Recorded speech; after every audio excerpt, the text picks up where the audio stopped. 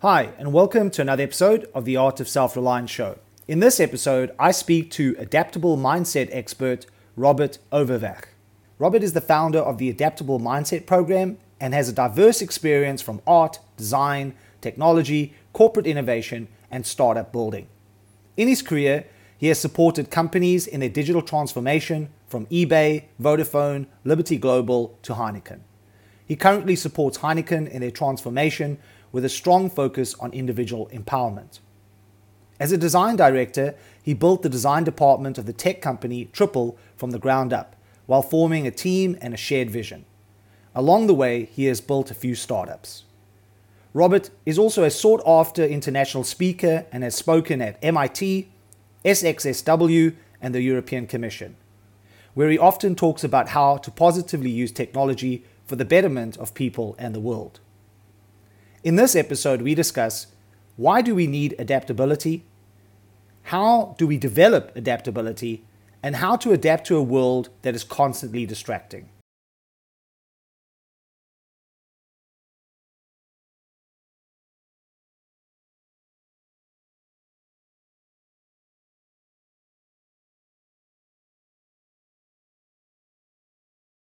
So, Robert, here's my first question for you.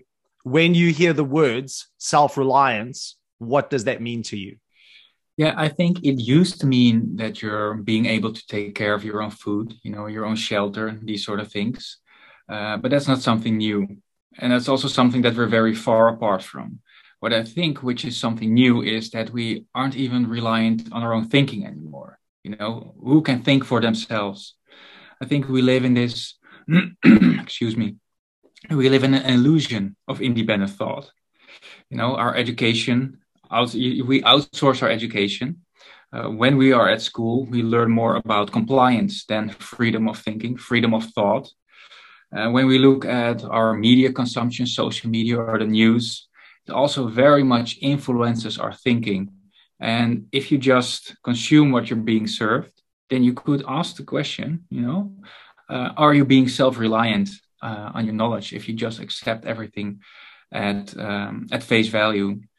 And if we look at how society is now being set up, how people move through life and how they experience their work, a lot of people feel that the work is meaningless.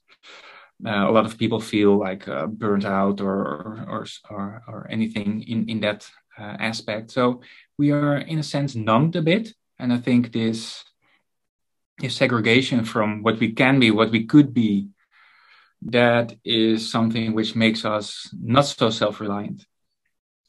We have all of these things which don't really help you anymore. And I think we created like a society full of support. And I think there's a beauty in there that it feels safe, but it's also like a fake safety. It's not really safe. And we've become sort of, sheep or paralyzed in our current dynamics. And we don't have, not a lot of people have the ability to adapt, to evolve, to find fresh perspectives. Because, all the systems around us, the structure around us doesn't support that exploration, doesn't support that way of thinking. So I'm in alignment with everything you said. It's kind of where my mindset is. It's one of the reasons why I started the show, because I wanted to talk to people just like you that were bringing in this fresh perspective and not just kind of the status quo. And, if as you noted before we started, you've listened to some of the episodes. Those might have been, for example, like John Vervaeke, where he talks about the meaning crisis, or Charles Eisenstein, which highlights much of what you said. And it's an important topic, I think, at this moment in time, because we're going to have to find a way to become self-reliant, not in some kind of narcissistic, all about me kind of way, right? Because I think that's a lot of times where people go when they hear that. But definitely, as you noted, the ability to align ourselves with what is important to us. And if we're going to get from point A to point B, can we actually get there on our own? And this kind of builds into where I think your expertise lie, is in this idea of adaptability.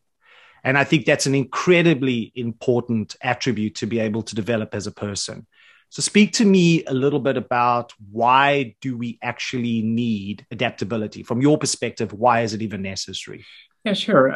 So adaptability is about always being able to find fresh perspectives. You know, it's about being able to get away from the tug of the world, of social media, of news, of finding your own path in life. It's about being able to deal with the constant flow of information, the stressors. So, and then, yeah, ask yourself the question: do you think that a lot of people have the skills to, learn on their own, that have the skills to adapt? And I've been working with large organizations and universities for a while, and I saw like almost everyone is stuck in their ways, stuck in the like they're on a rail, and that they're just going to continue on that rail, but that railway isn't going to lead anywhere like better or fun. Like hardly anyone is having fun in life or is actually experiencing it. So the other day I got an email from someone who did our online program who said, yeah, so I'm going to now, thanks to the program, I'm going to integrate my creative side with my more technologically oriented side of my work.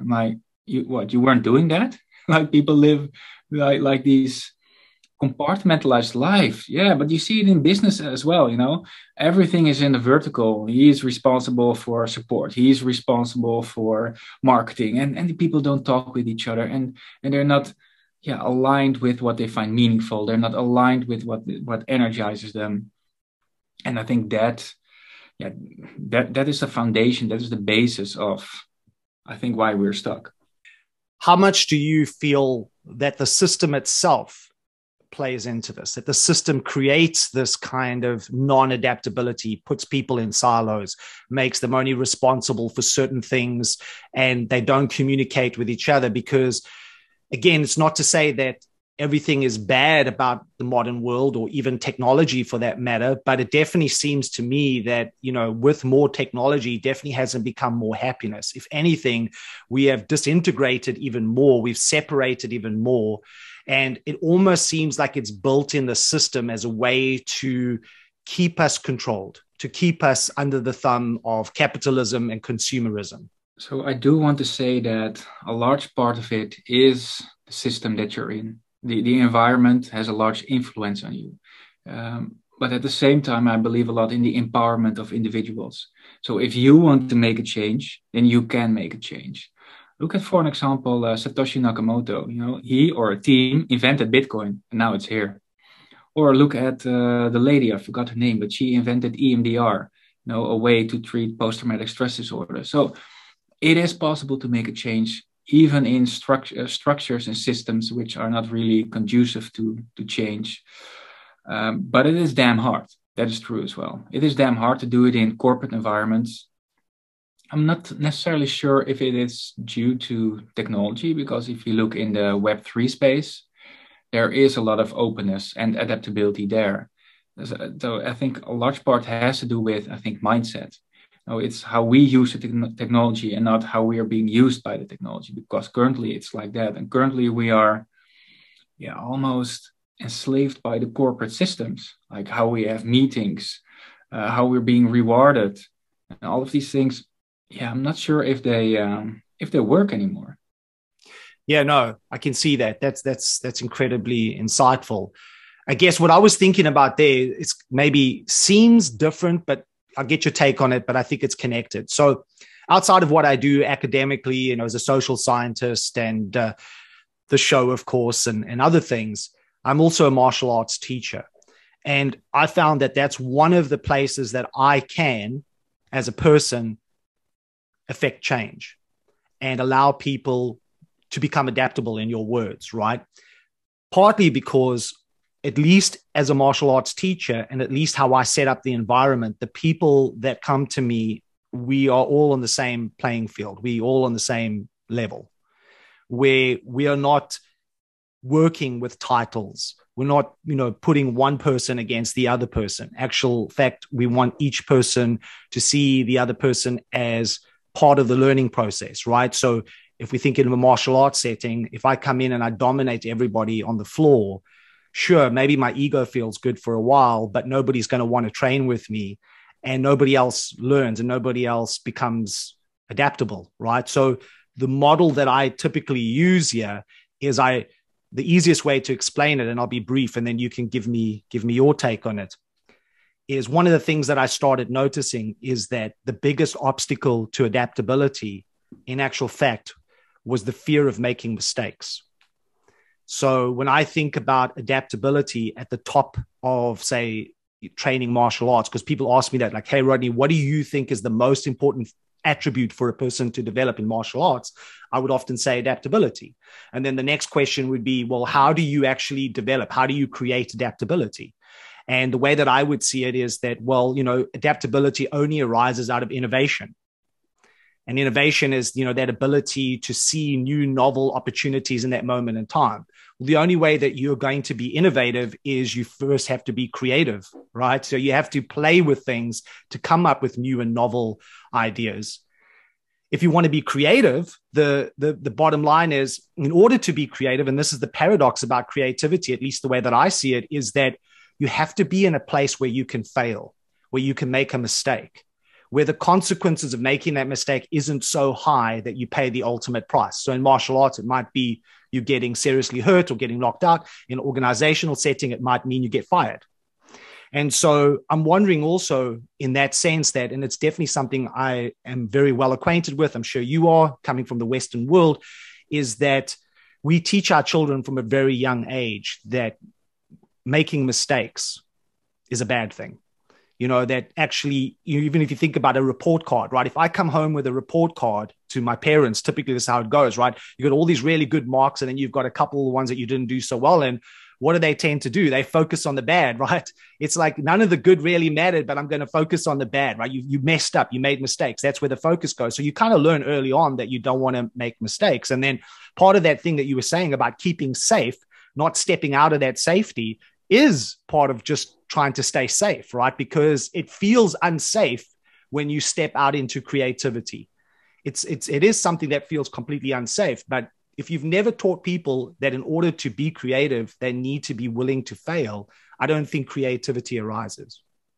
Yeah, 100%. And I totally agree with all of the aspects that you mentioned. So I wrote down a couple thousand points that we can go into. So indeed, when you want to develop adaptability, doing it through sport can be very valuable because it can teach you about uncertainty, about ambiguity. So I did a lot of kickboxing for 5 years. I was scared shitless doing that because just sparring with all these gigantic blokes. But it also teaches you to deal with these forms of anxiety. I was afraid of heights, so I started to go rock climbing, to better deal with your own emotional aspects, to train that flexibility. And there's a lot of research as well that says, for example, if you do strength training, that you will become less anxious because a stronger body, stronger muscles equals a stronger mind as well. So sometimes I just say to people, do what you like, do what you love when it comes to sport, just live life and be more aware of what you can borrow from it, what you can bring back to your more physical life when you're just sitting or when you're working. So for you, it's, I think, Brazilian Jiu-Jitsu, right? And you also learn about flow there. And you learn another thing when it comes to sport is that you learn to be, when you need to compete, you need to feel like a king. You need to train that ability, but you also need to be very humble in the gym. So there's this balance as well that you can explore and this sense of ambiguity. And recently, I was exploring Tyson Fury and Wilder, and in sports, actually in UFC, MMA, all of these things, people they work with pseudonyms. Everyone has their own specific character. Tyson Fury, the Gypsy King. So, and if you are able to work with a character, your character fails. That's okay, man. It's not you. You don't internalize it. So, and I think sports is such a great way to just experiment. But you can do the same in gaming. You can do the same with movies. You can do the same with art. But it's about being open to that possibility and to that ability to then internalize that. And that will only make you stronger and create like a larger neural network in your head of all possibilities and abilities that you can tap into. Mm. So building off that, so one of the things that I noticed when I started bringing this into my coaching, right? So what I wanted to see is exactly as we've been talking about, building adaptable players. Initially, in the beginning, nobody wanted to be adaptable, right? Nobody wanted to be creative. They would instinctively go to power. They would instinctively go to using what they feel is their strongest asset, right? And so at times they might overpower people, but they're always going to meet their match. And then when that no longer works, they don't have anything else there, right? There's nothing else available. And the reason there's nothing else available is because they haven't been creative, and then no innovation happens, and then adaptability never arises. So one of the things, again, that I think is very important, and this is equally for organizations, and I work with organizations too, you need to create a system where it's okay to experiment, right? I mean, because unless you're experimenting, how are you ever going to get to that place where you're going to be adaptable? And I'm going to come back to that point again, which I think is very important, is that there needs to be built within that it's okay to risk. It's okay to try something and it doesn't work out. The question really is, if it doesn't work out, is, now you have to go back and you have to reflect why that is. But you still need to be able to do that. Now, of course, there are going to be situations where that's not going to be possible, right?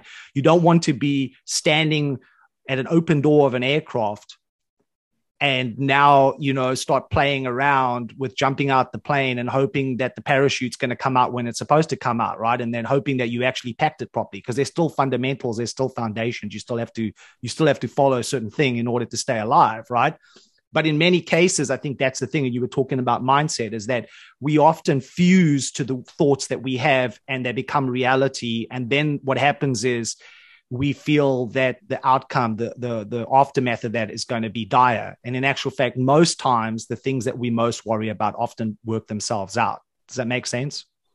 Yeah, 100%. And but what I see happening in these larger organizations is that, they say, just like a startup, you can experiment, man, you can fail. Of course you can. But at the same time, you need to still obtain your KPIs, your key performance indicators. And if you don't obtain that goal, you're still in a lot of issues. You're still in a lot of problems. So leadership creates like these ambiguous, weird situations where they say one thing and you're measured in a different way. And when you speak about the aspect of jumping out of a plane, what we do with organizations is we teach them how to take smaller risks.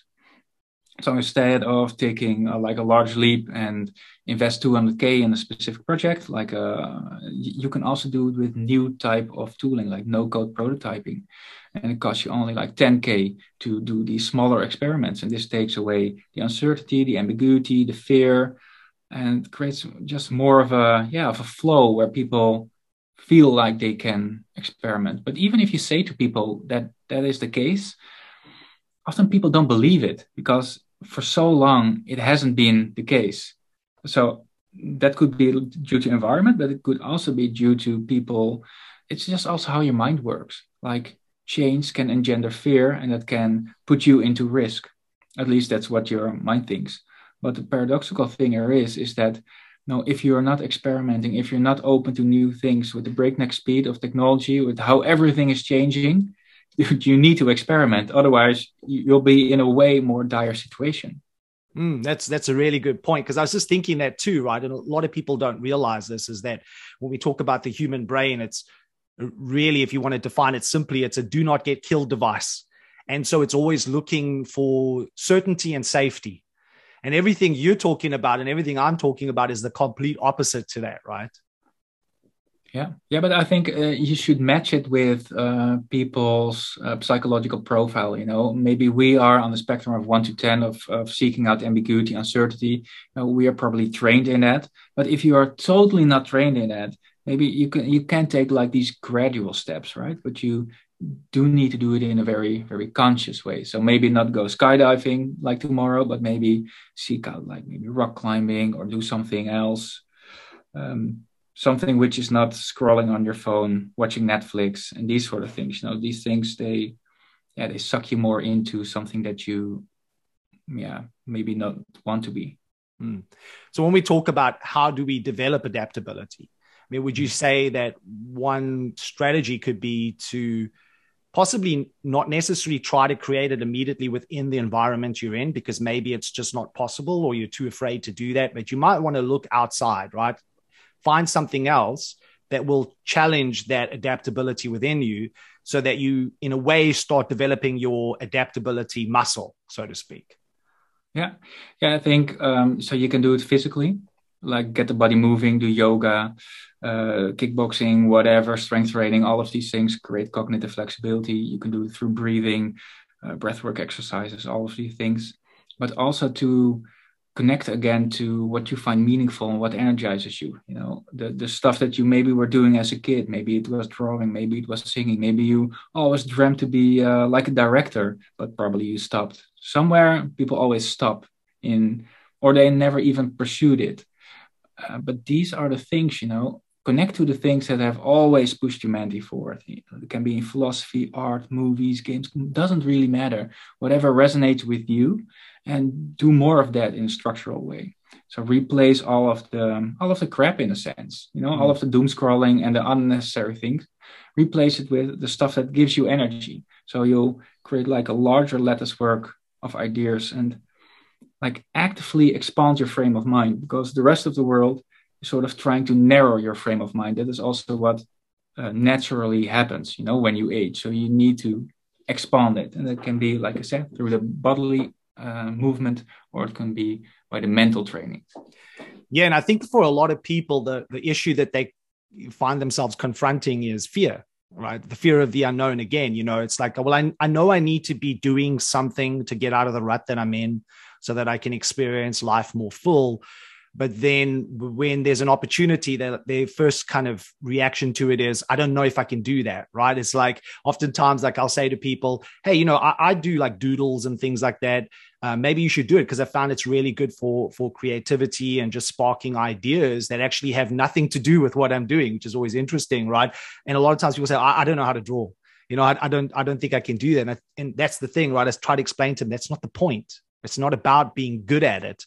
It's about doing something that stretches you, that places your cognitive frame in a different place to what it typically is in, right? And so even within that, I would say that what I've noticed oftentimes is that when I've worked with, you know, teams and organizations, is then getting them to come down to my environment, you know, in the quote unquote martial arts setting, for example, is very powerful, because I'm taking them out of the norm, right? So I guess coming back to what I was, you know, just making a point on, is that I think fear holds a lot of people back.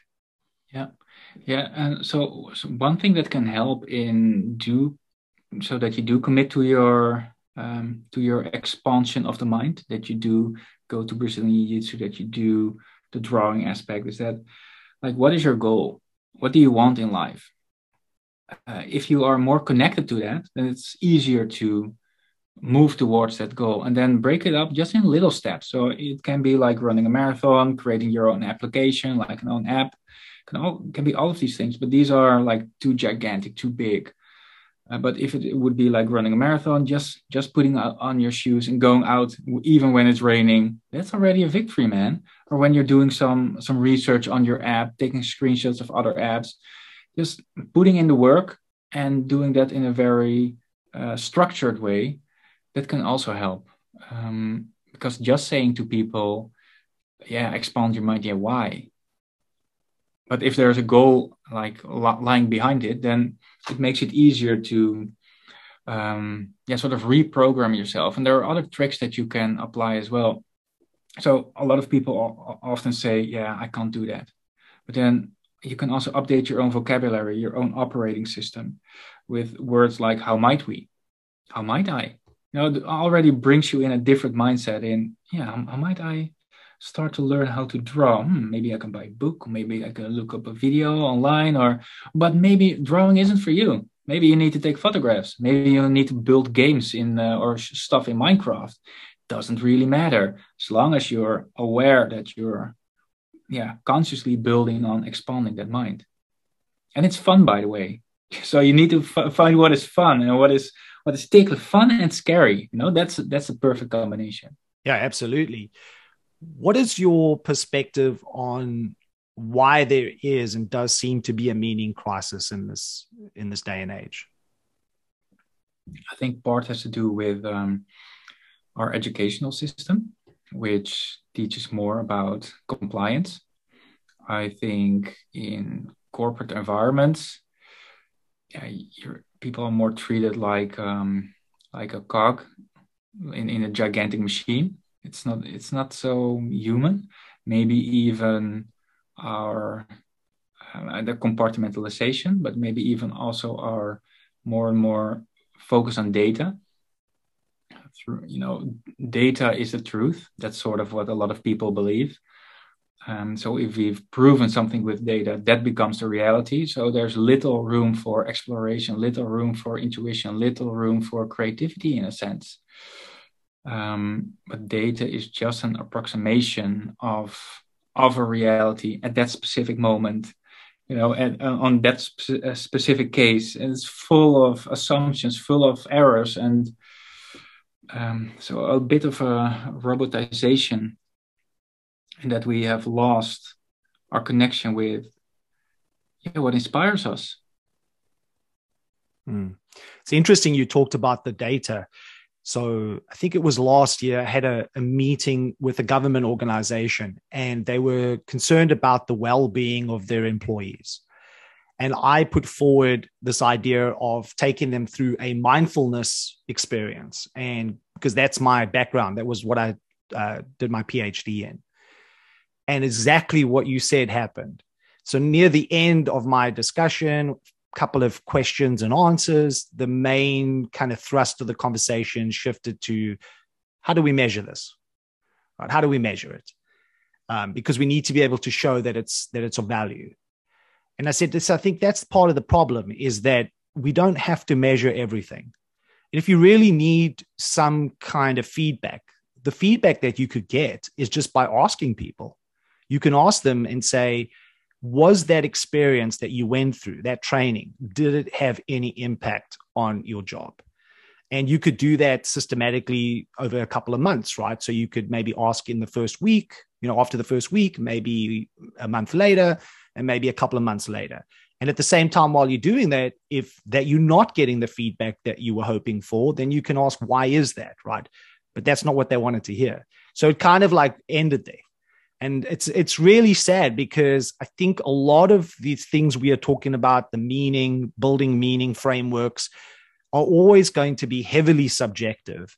And we need to look at it at a very different way than we do right now. Because if we're going to attack every single one of these problems that we have on a subjective level, in insisting that we have some data to back it up, I think a lot of things just fall through the cracks, and we don't ever get to really dealing with the real systemic problems. Yeah, 100%. You can't objectify subjectivity. You can't really put a number on emotion. You can, but it doesn't work. And that's what we've been doing. You've got these net promoter scores in companies, or how happy people are. But yeah, again, it's more a move towards robotization and towards, getting the check mark. Yes, we've done that. Now we don't have to communicate with each other anymore, because we went through the program, we got our grade. But I'm not sure if that is living. I think living is, having critical discourse with each other, going through emotional things, exploring, and yeah, you hardly see that in organizations. And if you combine all of these things, that makes you numb, that makes you stale, it makes you stagnant. A lot of people feel unvalued, and that is also, I think, part of why we're stuck. And then people wonder why we're not innovative. Well, you don't even take care of the foundation. You don't even take care of people. So yeah, maybe start there. Let's explore a little bit your work that you're doing. So let's say somebody's listening to this program, that maybe they're a leader or a manager. They're in a position where they can make some changes in the direction we've been talking about. They have that power to do that. What would that look like? I mean, what would your process be when you come in? Like, what are you actually looking to do and change? Yeah, I think a lot of it is about individual empowerment. We're going to find out what the individual frameworks of people are, the frameworks define how you view the world, how you look at the world, and how we can expand these frames of mind. Then we create the right environment for critical discourse, for experimentation. So it's a part is mindset and a part is process. We can do this physically, like with people in group sessions. We can do this online. And we also have a beautiful online program, which creates this cognitive reset. And we also have a scan, which you can apply sort of on the entirety of your company to find out what people find meaningful, what their mental state is. And then we can give them like practical advice, how they can create the environment and structure that they need to flourish. So we've got, almost anything that you can imagine. So we pull out all the stops to create this change. And we actually succeeded, like in these large corporates, like at Heineken, like at Chanel, at eBay, you see people opening up, and then they start to connect again with each other. And they're like, oh, I wasn't aware that you had that issue. Yeah, I had that issue. And then everyone has the same issue. So if you just open up and decide with each other that you can change that situation, I think that is very essential. But it starts with inviting people to invite them, to bring them in, ask them what they care about, what energizes them, and then give them the tools to further evolve. So in a way, what you're really saying there, it's giving people permission to be human. Permission is, I think, the most essential word. Yeah. And then the human aspect as well. Yeah. So explain to me, Robert, like, how did you come to this? Like, I mean, I find it interesting, right? Like, why adaptability? Like, how did you get to this? Yeah. Well, I'm not sure if it was really my decision. It was more like the world was calling me, like it needed this. So I've been working in corporate and startup innovation for over a decade. And I was always flowing through life, starting up new companies, having fun. But I saw no one having fun with the people I work with. I saw companies become stagnant, people unhappy. There were people say to me personally that they wouldn't mind breaking their legs so they could be sitting at home. It's like, it's horrendous, the state of enterprise, state of corporates. And it's the same with universities, where you see that people are taught skills which are no longer relevant, so they leave school. And I was like, it just pissed me off. That's the short version. It pissed me off. And I felt like, we know what works. We know how to create mental space. We know how to expand our frame of mind. We know how to take care of our body, so we take care of our mind. It's all out there. And we just combine it in a very, playful, explorative way. And then I think what we add is that people can get this, connect again to what they find meaningful and create this cognitive reset. In a sense, we brainwash you to think more open for the benefit of yourself and the people around you. What is your personal practice? How do you stay within this space that we're talking about, stay adaptable, right? Because it's very difficult, right? When you have society, as we've been talking about, set up in a certain way, which is everything pretty much the opposite to what we've been discussing. The question really is, how do you stay true within that framework, within the system that wants you to be the complete opposite, that wants you to toe the line, stay in your box, don't step outside of that box, and just pretty much, do as you're told? Yeah, I think it starts with embracing that not everyone is going to like it. It starts with just being okay with that, with the ambiguity. I think it starts with following your intuition, because I think a lot of people know what works for them. And then, of course, we have our online program, and a couple of thousand people go through that. So we keep on iterating and keep on experiencing new things, and also learning from those people when they say what works for them and what doesn't. So we keep on iterating, and I'm always exposed to the things that I vibe with, that resonate with me. That has always been my default. But for me, the main things are art. Art has always been like this thread throughout my life. I create art myself. I always expose myself to art. I need to work out at least 4 times a week. So I do a lot of rock climbing. I do yoga as well. Often start with a yoga session, just 15 minutes in the morning. I'm conscious of what I eat, so that I don't eat food that clouds my mind. I don't watch news. I don't watch television. I'm only connected to things that give new perspectives, that are positive, and that helps. Because I noticed that's very true. Like you notice with people, it's like when they start latching onto something. So let's say it's kind of like a negative thing that they engaging in, maybe just even watching on YouTube, then that's where their mindset goes. And you go down this rabbit hole. And before you know it, that's all what you've been consuming. And then you wonder why that your perspective of the world isn't the kind of perspective that you would like it to be, right? So I guess just building off what we just talked about, how does a person then adapt to a world that is constantly distracting? I mean, what advice? I mean, you've kind of mentioned things already, but just to bring it home, like what advice would you give? Like, how do I adapt to a world that is constantly distracting? Yeah, can I just give one brief example of how it works when you expose yourself to the negative things? So they also did research on people who were in a depression. And people who are in a depression, they give their Instagram photographs a darker filter. So it's actually so that if you're in a negative mind space, that you view the world in a darker way and you want to color it in a more darker way.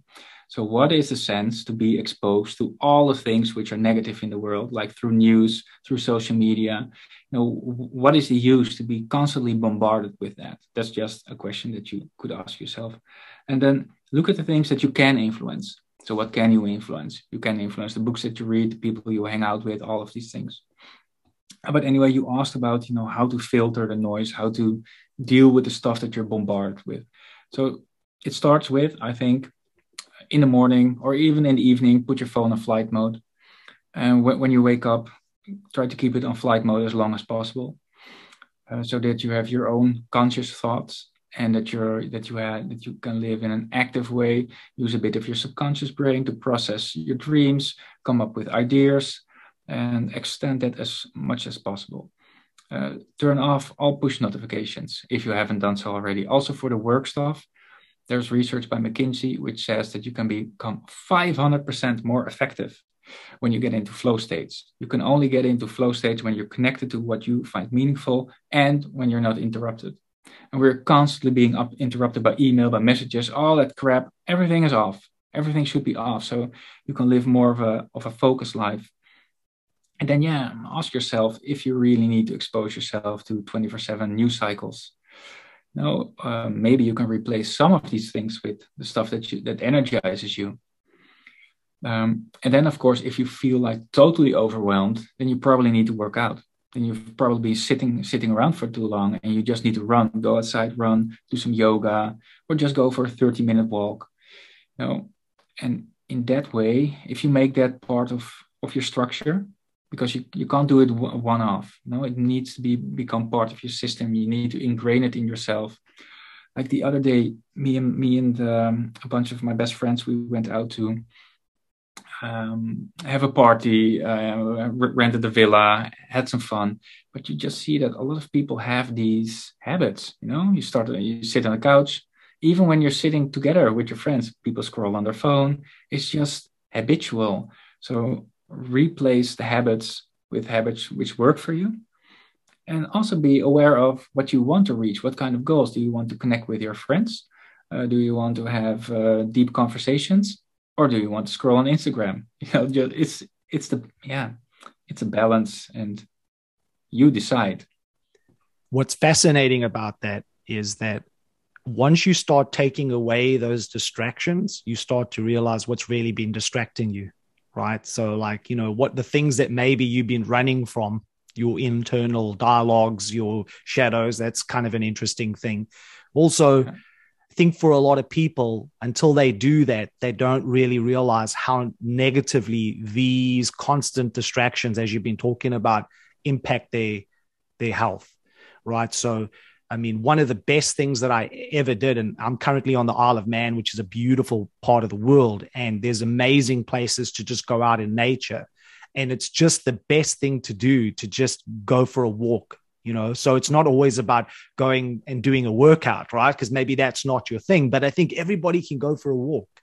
And the thing is, when you go for a walk, don't be plugged in, right? Don't have your earphones in. Don't be plugged back into the matrix, so to speak, unhook from everything, leave it behind if you can, and just be with yourself. And I think that's the other thing, is that as we started off the discussion, people keep giving themselves over to other things, right? And they've kind of forgotten what it actually is to spend time with themselves.